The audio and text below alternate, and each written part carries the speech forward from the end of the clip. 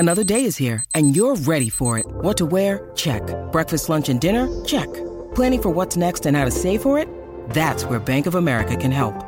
For your financial to-dos, Bank of America has experts ready to help get you closer to your goals. Get started at one of our local financial centers or 24/7 in our mobile banking app. Find a location near you at bankofamerica.com/talktous. What would you like the power to do? Mobile banking requires downloading the app and is only available for select devices. Message and data rates may apply. Bank of America N.A., member FDIC.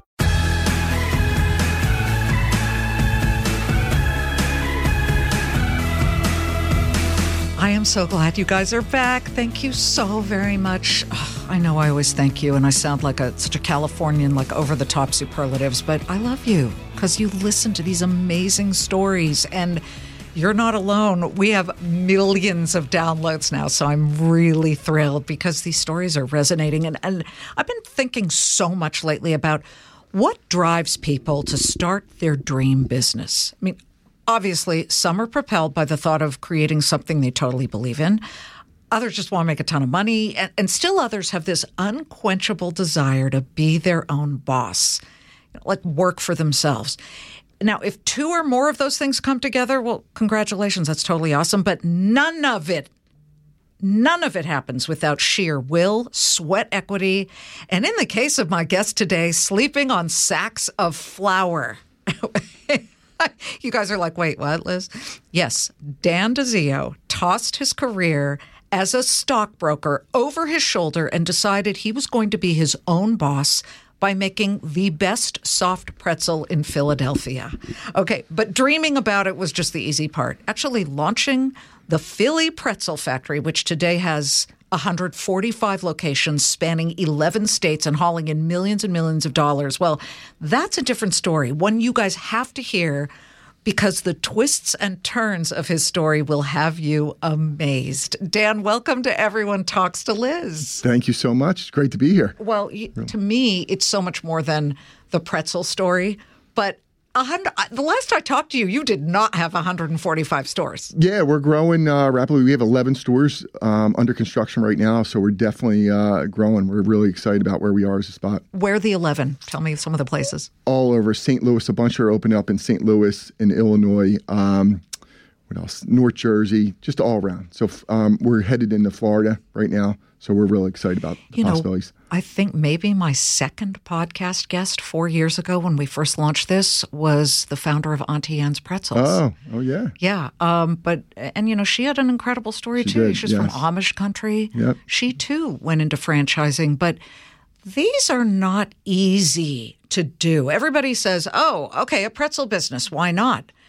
But you started germinating this idea when you were 11 years old? Yeah, what happened at 11, my neighbor owned a pretzel bakery when I was 11 years old. Back then, there was 10 pretzel bakeries in Philadelphia, and they all worked in the same fashion. They would go to work at 4 in the morning. They would twist the pretzels. They would close up usually by 9 o'clock in the morning. They would deliver to schools and hospitals, and these 10 pretzel guys were all fighting for the same customers. And one fateful morning, my neighbor saw me out back, and he had gotten stuck with 1,000 pretzels. Somebody canceled a big order. And he said, what are you doing today? And I had no plans as an 11-year-old.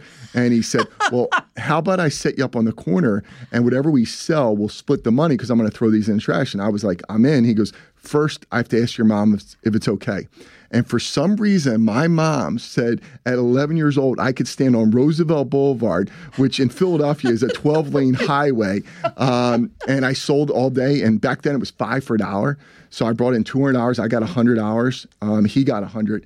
I'm 52 now, so this is 41 years ago. So $100 was a lot of money back then. It still is today.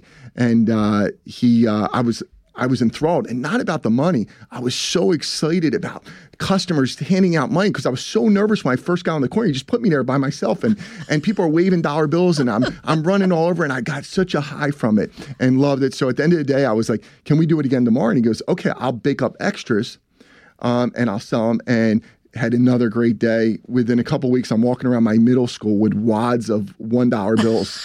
And I would always keep a 20 on the outside so it looked like I really had a lot of money. So you and the strippers with a wad of $1 bills. So, and everybody started asking for a job. And next thing I know, I'm telling the guy Steve, my boss, hey, I got a bunch of kids. And eventually it was 45, 50 kids a day to stand on all various street corners all over Northeast Philadelphia. And we would meet at different lights. And my job at 5 a.m. was to call everybody. It wasn't text messages, 1983 or whatever. And I would call everybody and tell them where to meet and where the pretzels would be, and kind of did it. And by the time I got to 9th grade, things were going so well. You'll love this, Liz. It really became a business, right? And we realized that the corners that were the best corners were the corners that were red lights, right? Where the traffic stopped at a perfect time, where it was a red light, because we had an extra 60 seconds to really sell the product. So eventually, my boss said, listen, if you ever see the guy working on the street lights, get his information and set up a meeting. So eventually I saw the guy literally like a day later. It's coincidental. It was like a day later. And I said, can we meet? My boss wants to meet you outside the city. We were outside the city.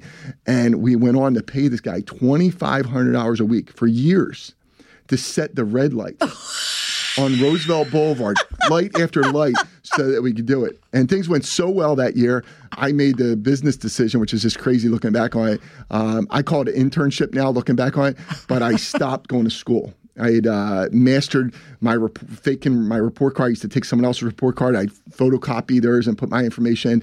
And I almost made it through the whole entire year. I was working 7 days a week, never took a day off, and almost made it through the whole year. And one night in May at dinner, the doorbell rang, and there was 2 sheriffs there. And they were there to arrest my mom. And what they thought was my dad had died a couple years before, and they thought my mom was forcing me to sell pretzels on the street corner to support the family.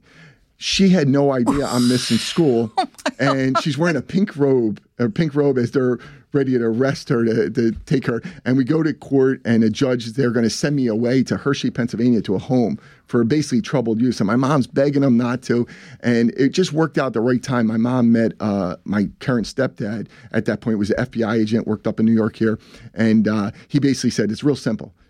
You get good grades, you sell pretzels. You don't get good grades, you don't sell pretzels. So basically my internship was over, and that was my freshman year. I repeated that year, went on to do okay in school, good enough to get by, and kept selling pretzels on the weekends. You little hoodlum. Yeah, so. Well, they always say that really to succeed, you got to break things. And if that means your own high school career, wow, but that's extreme, isn't it? For back then, when you look back on it, I didn't know any better. I just loved the business, and I didn't even spend the money. I used to just throw the money in a drawer and like organize it every couple of weeks and wrap it up. And I just was into the working. I was never the greatest student, so I just loved everything about interacting with people. And I learned little tricks on how to sell more pretzels every day. And besides paying the guy for the street lights, there was other little tricks that I kind of learned, and I still use those tricks today. Right. Some of the things that I learned on the corner, which was one of them, for example, was I noticed that when I would hold a lot of pretzels, like bags of pretzels, I used to hold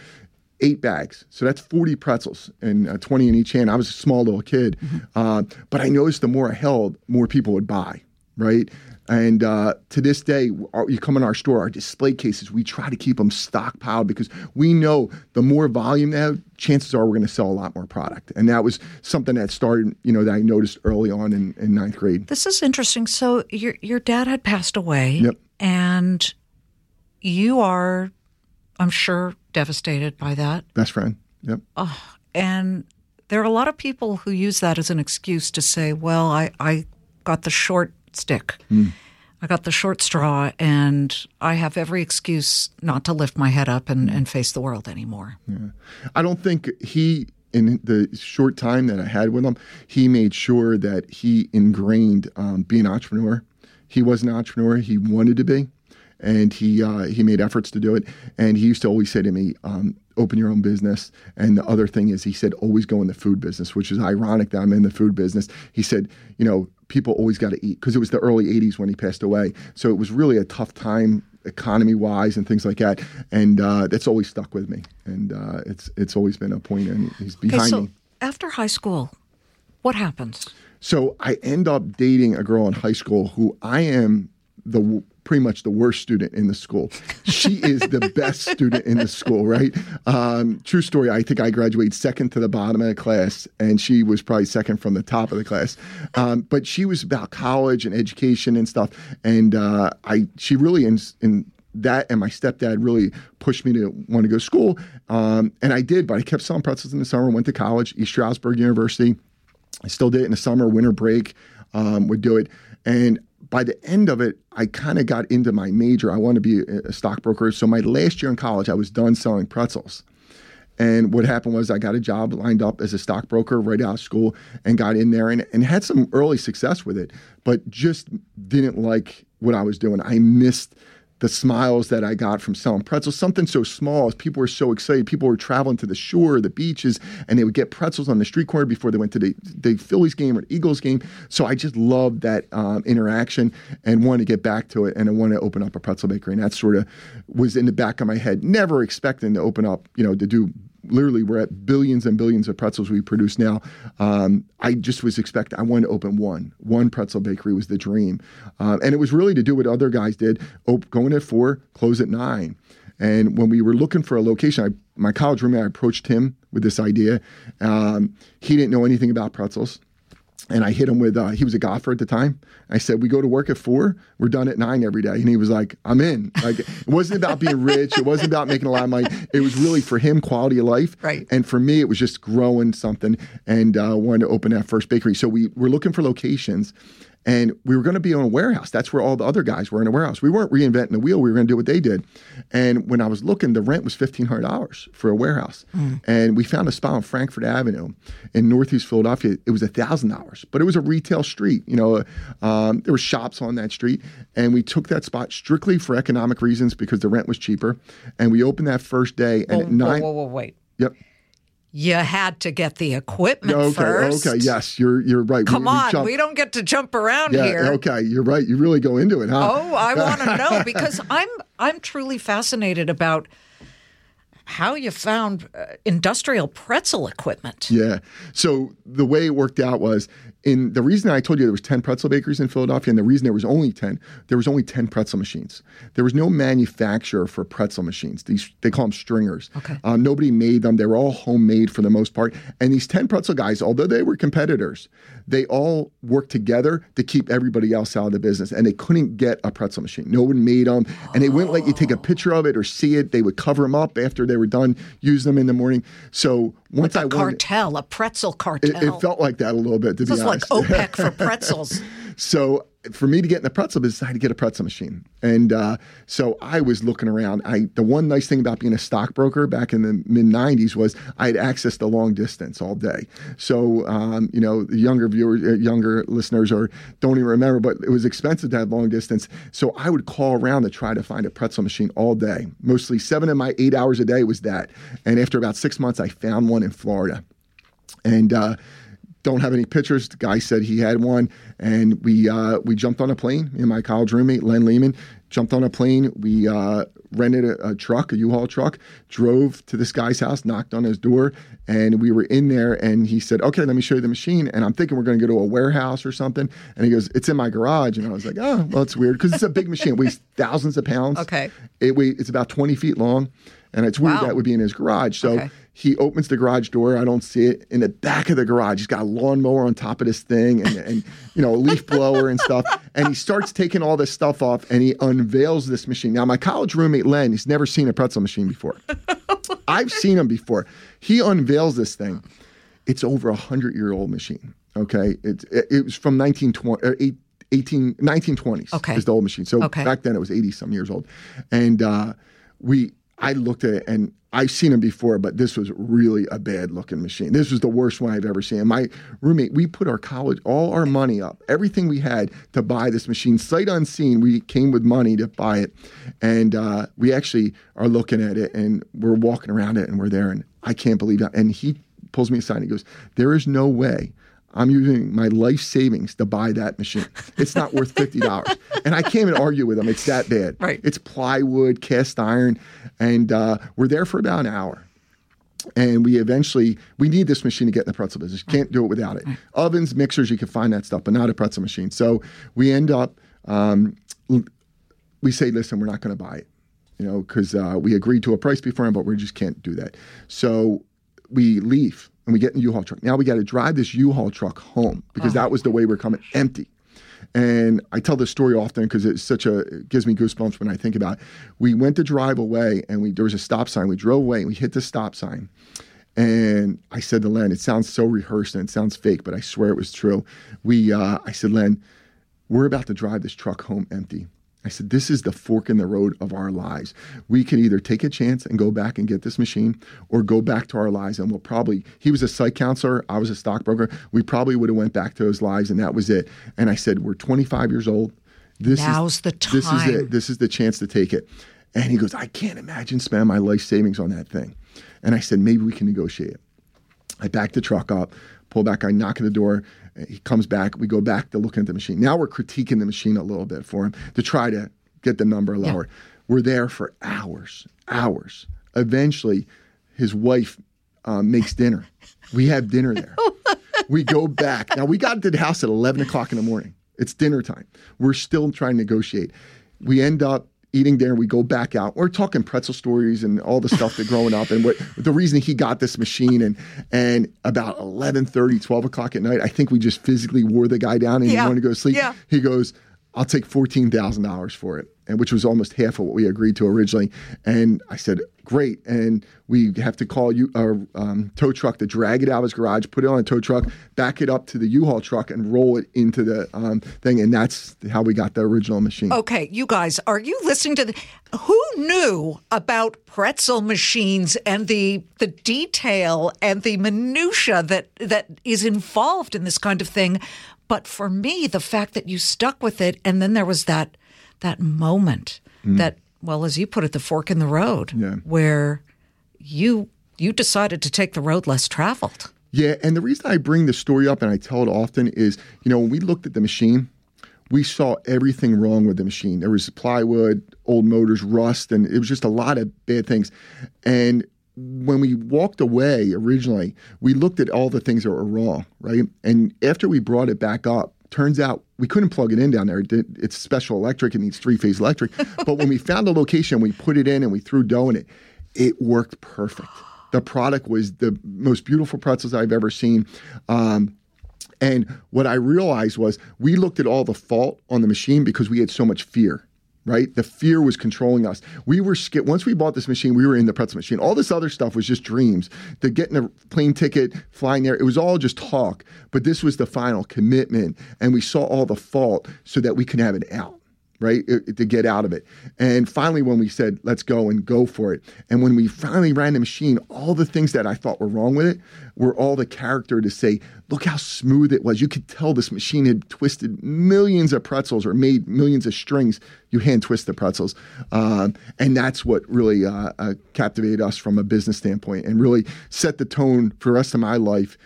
This 26 years ago, that fear is such a powerful thing and something that we all deal with. Whether you want to go to Ohio to start your career, fear is just a big factor in it, and sometimes you have to overcome that. I always think to myself, I'm glad that 99% of the world is too scared to do what you did, what I did. Which was, oh, sure, let me leave L.A. and everything I've known and the sunshine and the palm trees and my family and Malibu and go to Central Ohio because the third-rated television station says, okay, we'll take a chance on you.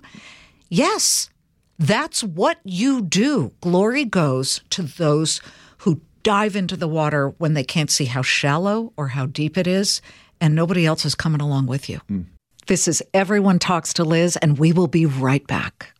We're driven by the search for better, but when it comes to hiring, the best way to search for a candidate isn't to search at all. Don't search, match with Indeed. If you need to hire, you need Indeed. Indeed is your matching and hiring platform with over 350 million global monthly visitors, according to Indeed data, and a matching engine that helps you find quality candidates fast. Ditch the busy work. Use Indeed for scheduling, screening, and messaging so you can connect with candidates faster. Join more than 3.5 million businesses worldwide that use Indeed to hire great talent fast. And listeners of this show will get a $75 sponsored job credit to get your jobs more visibility at Indeed.com/Clayman. Just go to Indeed.com/Clayman right now and support our show by saying you heard about Indeed on this podcast. Indeed.com/Clayman. Terms and conditions apply. Need to hire? You need Indeed.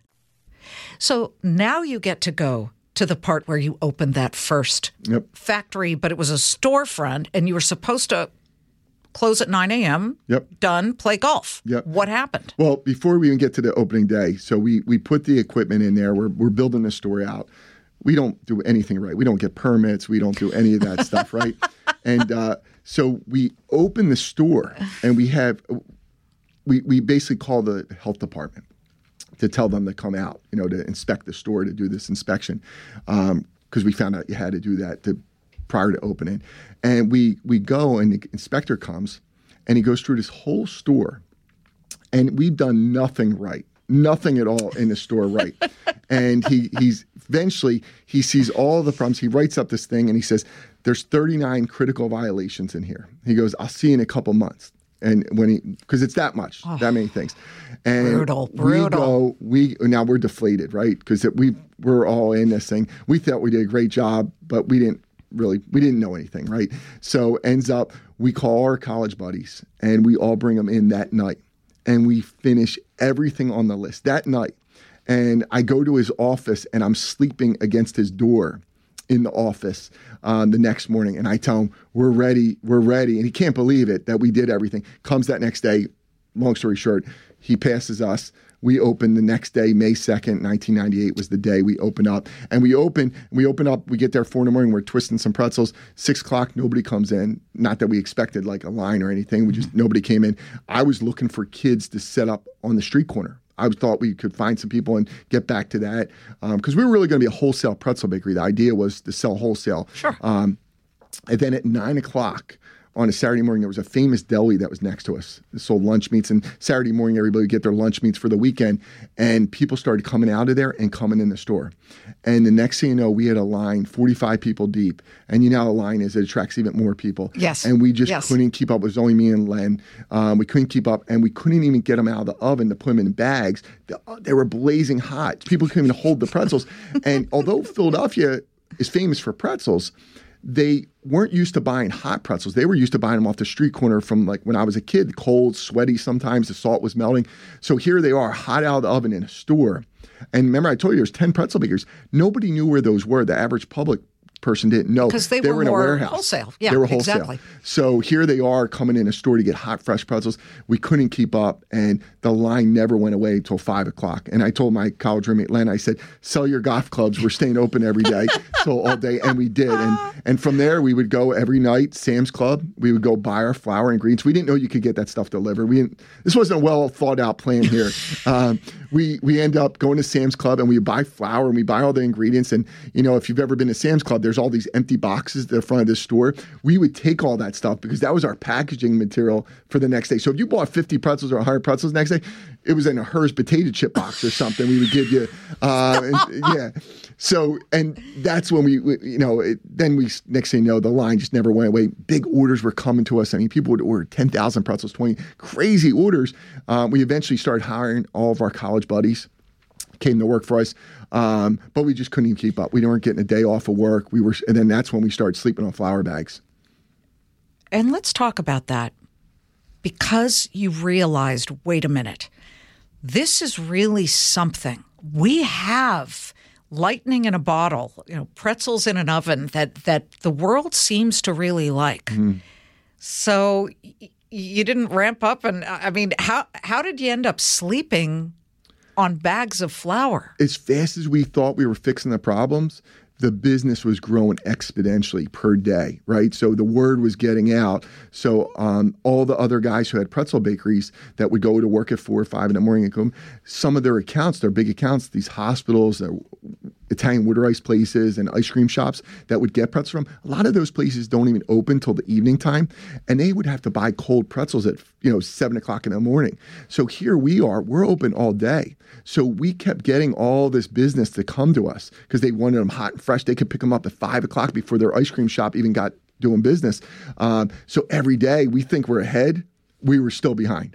And the equipment wasn't that, some of the things that we were trying to work with, we didn't even have a cash register. We used aprons at the beginning. Going to Sam's Club to buy the flour wasn't the most efficient use of time. And eventually, but we had remember, before phones, right? So, I mean, there was no way to like, even trying to find employees or do anything. We didn't have 5 minutes to like sit down and do research. Let's call a place that'll deliver flour and stuff like that. We just didn't even have time. So we weren't really working smart. We were working hard, but we really weren't working smart. I've talked to a lot of entrepreneurs who say, had they really studied up ahead of time, they probably wouldn't have succeeded because you don't know what you don't know. And this goes back to the inspection. I mean, I remember the guy from Coco Vita. We've profiled him. The most successful, best-selling globally coconut water company. He said, Liz, we just bought a bunch of coconut water from this girl in Brazil we met in a bar in Brooklyn. We didn't realize that when you ship something on a tanker or, one of these cargo ships, you can't just show up at a port on the East Coast. You have to have paperwork. And they stopped our shipment and they would not unload it. And the only place they would unload it was in the Bahamas. And I had to spend my bar mitzvah money to go buy a ticket to the Bahamas. I rented a truck and I sold it out of the back of the truck because otherwise we would have lost it. But had he known, this is such a pain. I don't want to fill out this paperwork. When you sort of tumble and fall as you go, that's almost the gift of being an entrepreneur, isn't it? Yeah. I mean, listen, we at the beginning, as bad as it was, I mean, we might have second guessed it, to be honest with you, because it was that much. We had this great success, but we're like, man, did we really you have business and that's what you dreamed of and all of these lines of people. But man, when you're sleeping on flour bags, it was just exhausting just to get one night's sleep. And the reason we slept on flour bags, you're like, why don't you just go home and sleep? The reason we didn't is we wouldn't get done till 8:00 at night. And what we decided was we would go home, we would eat dinner, and we would come back at 9 and we'd sleep on the flour bags from 9 to 12. And the problem was we tried it where we went home and slept from that and we didn't get up. Right. So at 9 to 12, we were already in it. We were never in a deep, deep sleep. We got a few hours sleep and we were right into it at 12 o'clock and the whole day, again, 7 days a week until we started. Eventually, it took us 6 months to 9 months to finally start really maybe one day off. And as soon as that happened, I was like, let's do another store. And my college roommate Len goes, never another one for me. Good luck to you. Because remember I told you, he got into this for a quality of life. Right. So he wasn't. He was here the exact opposite. So he's like, good luck to you. And I went on to open up some stores without him. And then we eventually started the franchise company in 2003. You never got your MBA. You didn't go to business school. No. You went to School of Hard Knocks and you realize that, the upper crust of business, what is that anyway, but a bunch of crumbs held together by a lot of dough. This is sweat equity and learning as you go. When did you stop, take a breath and realize I'm on my 15th store now? This is a real thing and I'm getting good at this. Is your advice to people who think they have to get an MBA or they have to somehow do a ton of research or really kind of overthink it? What is your advice to people? Yeah, I think that a lot of overthinking comes with it because there's probably no business, right? And you've interviewed thousands of CEOs, and there's probably no business before it opened on paper that probably looks good, right? And my accountant always says, he's a great accountant. He's been with us for years. He always says, I've opened up other businesses and all, and he always says, every single thing I've ever brought him, he says, this is a bad idea. And I go, what would scare me if you said it was a good idea, because that's his job. He analyzes things and looks at risk, and he looks at that. So that's a big part of it, right? When you have too much knowledge, to your point, if I would have known all the things that go into making pretzels, and the pretzel making is just part of the business. It's a lot of the other stuff, the tax stuff, and all these things that you learn along the way. It would have been overwhelming, right? And by finding out piece by piece is the way we found out. We just accomplished little goals along the way because they came up and we figured out how to fix it that day or to overcome that day. But if we would have saw them all written out for us, we would have been scared to death and probably never went and took the chance. This is Everyone Talks to Liz, and we will be right back. I know a lot of you have had this experience because for those of us who in 2020 were all sent home and we were stuck in a lockdown during the pandemic, we had a lot of time on our hands. And I saw an ad for Masterclass and I thought, I want to better myself. I want access to all of these brilliant people who teach you things. With Masterclass, you can learn from the best to become your best. Masterclass is the only streaming platform where you can learn and grow with more than 200 plus of the world's best and smartest. For just under $10 a month, an annual membership with Masterclass gets you unlimited access to every instructor. And I don't care. You can wake up one morning and say, I want to learn about business. And then another where you say, I want to learn how to survive in the wild if I have no water and no fire to make me warm. You can access Masterclass on your phone, on your computer, smart TV, or even in audio mode. And the classes totally make a difference. Don't wait another moment to start your learning journey with Masterclass. Right now, our listeners get an additional 15% off any annual membership at masterclass.com/Liz. That's 15% off at masterclass.com/Liz. Masterclass.com/Liz. So you guys, you think that that's where the story ends? Hardly, because you often hear me say that success isn't an end point, it's a way station. And guess what comes after the way station? Stumbles and falls and sometimes near death. And I know that sounds dramatic, but that's exactly what happened to Dan. I want you all to think about March of 2020, right? The world is suddenly shutting down, and we're hearing about this pandemic. And Dan is actually, I don't want to call you patient zero, but March 18th, you start to feel sick. Mm-hmm. What the heck happened there? Yeah, the world was going to close down. They were just talking about COVID. It was just in the news. And if in a couple of weeks, we're going to close down for 2 weeks or whatever. And I remember walking through my development and I walked it on a Tuesday night and it felt great. And Wednesday I thought, I go, man, I feel like a little out of breath or something. And next thing I know, Thursday felt worse. Friday felt really, really sick. Called my doctor. Said, I think I have COVID. He goes, you're watching the news too much. You don't have COVID. Barely anybody has COVID. Remember, Tom Hanks just got it. I remember Tom and Rita Hanks, and that was a shock. They were all the way in Australia. Yep, and that was like where it came out. He's like, listen, you're watching the news too much. I go, and he goes, I'll give you a Z-Pack. And I've taken Z-Packs before. I feel great the next day, and took the Z-Pack. Didn't feel any better the next day. And he goes, listen, the first drive-through for COVID testing is opening up Monday morning. Go there. It opens at 9 o'clock, Holy Redeemer. So I drive up there. I'm waiting at 8 in the morning. I'm the first car in line, and they test me, and they do the up my nose, the swab, and they go, okay, we'll give you the results in a week. And I go, a week? Like, I didn't know it was going to be a week. So I leave there, and I just didn't want to go home because I felt like every time I laid around more, I felt worse. So I decided to drive towards Center City. In Center City, I'm driving in this city. And I'm getting worse as I go. I could tell just in that hour, it's about an hour from outside the city, I'm getting worse and worse. And next thing I know, I'm coming down towards Jefferson in hospital in Center City. And by the time I get there, I can't breathe. I thought my throat swelled up and closed because I had a sore throat. And I leave my car in the middle of Chestnut Street. I run in the Jefferson emergency room. I hold my hands up to my throat like I'm choking. And they bring me in. And next thing I know, I fall asleep. And I wake up a couple hours later and I feel great. And I go, oh my God, I feel great. What'd you give me? And they're like, we gave you some steroids and now you got to pack up and go. And I said, are you giving me the steroids to go? And they go, no, but we got to get the hospital ready there's a lot of older people and you're very healthy. I was 48 years old at the time. And they're like, so you got to move it on. And the reason I tell this story is to be an advocate is an important part of yourself. And they were great at the hospital, so I don't want to take it. But they were really concerned about these older people, and they needed beds in there.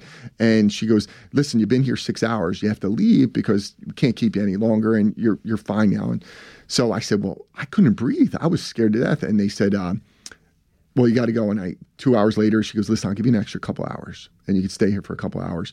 And a couple hours later, she comes in, she goes, listen, you have to leave now. It's, I give you the extra 2 hours. And I said, listen, I respect what you have to do, but if you have to call the police, do what you have to do. But I'm not leaving without somebody taking me out of here. And next thing I know, they admitted me.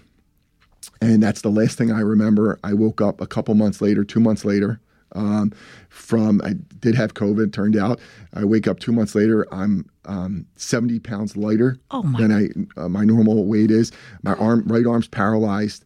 On propofol, the Michael Jackson drug. Yeah. I'm hallucinating. I don't know. Everybody's walking around with these bubble chutes with the tubes coming out. I'm behind a glass window like ICU. I don't know what's going on. I thought I got kidnapped. I really thought I got kidnapped and somebody took my kids. So I was having these horrible nightmares.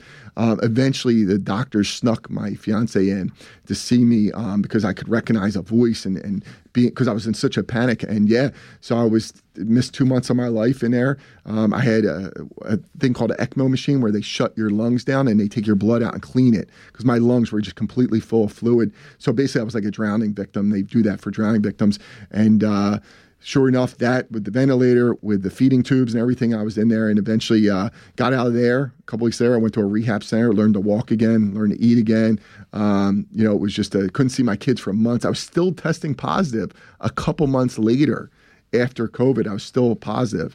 So I couldn't see anybody. They had me in a wing at McGee. And both Jefferson did a wonderful job and McGee Rehab Center. Well, they were heroes. Yeah, it was amazing. All the first responders and the nurses and the doctors, just heroic. And they volunteered for those floors, those COVID. I was on a COVID floor, and they actually volunteered. It was amazing that they would put themselves. Remember, looking back on it now, it might not seem like it, but people were scared to death at the time. I mean, it was a scary spot because there was no vaccine. There was nobody knew why was I so healthy, no underlying conditions to get that ill, but I had a very small chance to make it. Unbelievable that you nearly died. And during that process, the business was on life support. Well, remember, a big part of our business is schools, parties, party trays is a huge part of our business. Shut it down. Athletics, sports things, all those things were gone, right? It was, and we're a snack food. So it's not essential to living. It's more of a celebration food, a party Although food. people in Philadelphia would disagree. They'd say that this is an essential food and you're an essential worker. Yes, breakfast, lunch, and dinner in Philadelphia. But so it definitely hurt the business. But I'll tell you, that's when you realize when you've created the greatest team in the world that they were able to run it. And, remember this, we have all these franchisees that their life savings and involved in this business, and they're scared to death. They have no people coming in. The store's not even open in a lot of cases, these stores. So they're really scared. So really finding out about financial assistance and programs, that's really what our team worked on to try to help. I mean, I wasn't involved at all. Obviously, I was out of the loop there, but they really did. And really, it gave the franchisees confidence they weren't alone. They weren't by themselves in this situation. And a lot of them pivoted. A lot of them came up ways to help first responders and accept donations from the public that would buy pretzels for first responders. Not even know who they're buying them, but I'll take 300 pretzels. I'll pay for them, but they'll go to the hospital. They'll go to the police department, the fire houses, and just treat it. So it was great. It was great that we were able to help the first responders, but it was also great for the business to keep it running because these stores were on, really life support themselves. Well, you survived. The business is surviving and thriving. Yes. Tell me your hope and your dream for the next year or two in the business. Yeah. Well, we're opening a lot of stores inside Walmarts. We've been really excited that we open up bakeries inside the Walmarts, in the front of the Walmarts. A great opportunity, great partner for us. And we really see that as an expansion for us to get the product out there. A lot of people, when we go to new markets, they don't know Philly Pretzel Factory. And the other part is the pricing is so strange for our product. I mean, at a lot of our stores, the price of 100 pretzels could be $40 or $50 for 100 pretzels, depends what market you're in. So you get a lot but people don't realize when we have on our menu, we have prices like 50 pretzels, 100 pretzels. We don't even have one pretzel on the menu. So people go, who would ever buy 100 pretzels? Like they don't even, and then you say, well, whether it's a snack shop or a sales rep who goes out to visit people, instead of bringing donuts, they'll bring pretzels, and that's where it is. So there's an education part of it thing, and that's where we feel like we've done a lot to get to the point where we're at, but we really feel like we have a lot more to go, and we're excited about the prospects ahead. Dan, I'm excited for you guys, and you are. I'm calling you the Pretzel Prince. I mean, you're amazing. What a great story, and whether people look and say, well, I'm not No, you are interested in the pretzel story because Dan's story is so valuable, and I want you all to embrace it, and I hope you reach for your dreams and do whatever you think you're most passionate about, just like Dan did. And maybe you have a Philadelphia dream within you or wherever you're from, and we wish you, Dan, the best of luck. Thank you so much. Really. Oh, what a great story. And now, you guys can't see this, but there is a box of Philly pretzels from the Philly Pretzel Factory right here. So I've been dying to just dive in. So I need to end this podcast pronto so I can take a bite and go for it. But I'm glad you went for it and you pressed whatever you pressed and wherever you download your podcast to listen to this. I'm so not eloquent right now because I have these gorgeous pretzels in front of me. I just want to dive in. So I will see you guys Monday through Friday, 3 p.m. Eastern on the Clayman Countdown. Until then, Carpe Diem, seize the day. Want to listen ad-free? You can do it with a Fox News Podcasts Plus subscription on Apple Podcasts. And then Amazon Prime members, you can listen to this show ad-free on the Amazon Music app. The Will Cain Show is now dropping 5 episodes a week. Join Fox and Friends weekend host Will Cain as he tackles the latest headlines from his unique perspective, along with thought-provoking interviews with leading figures and live calls from viewers and listeners. Listen wherever you download your favorite podcasts.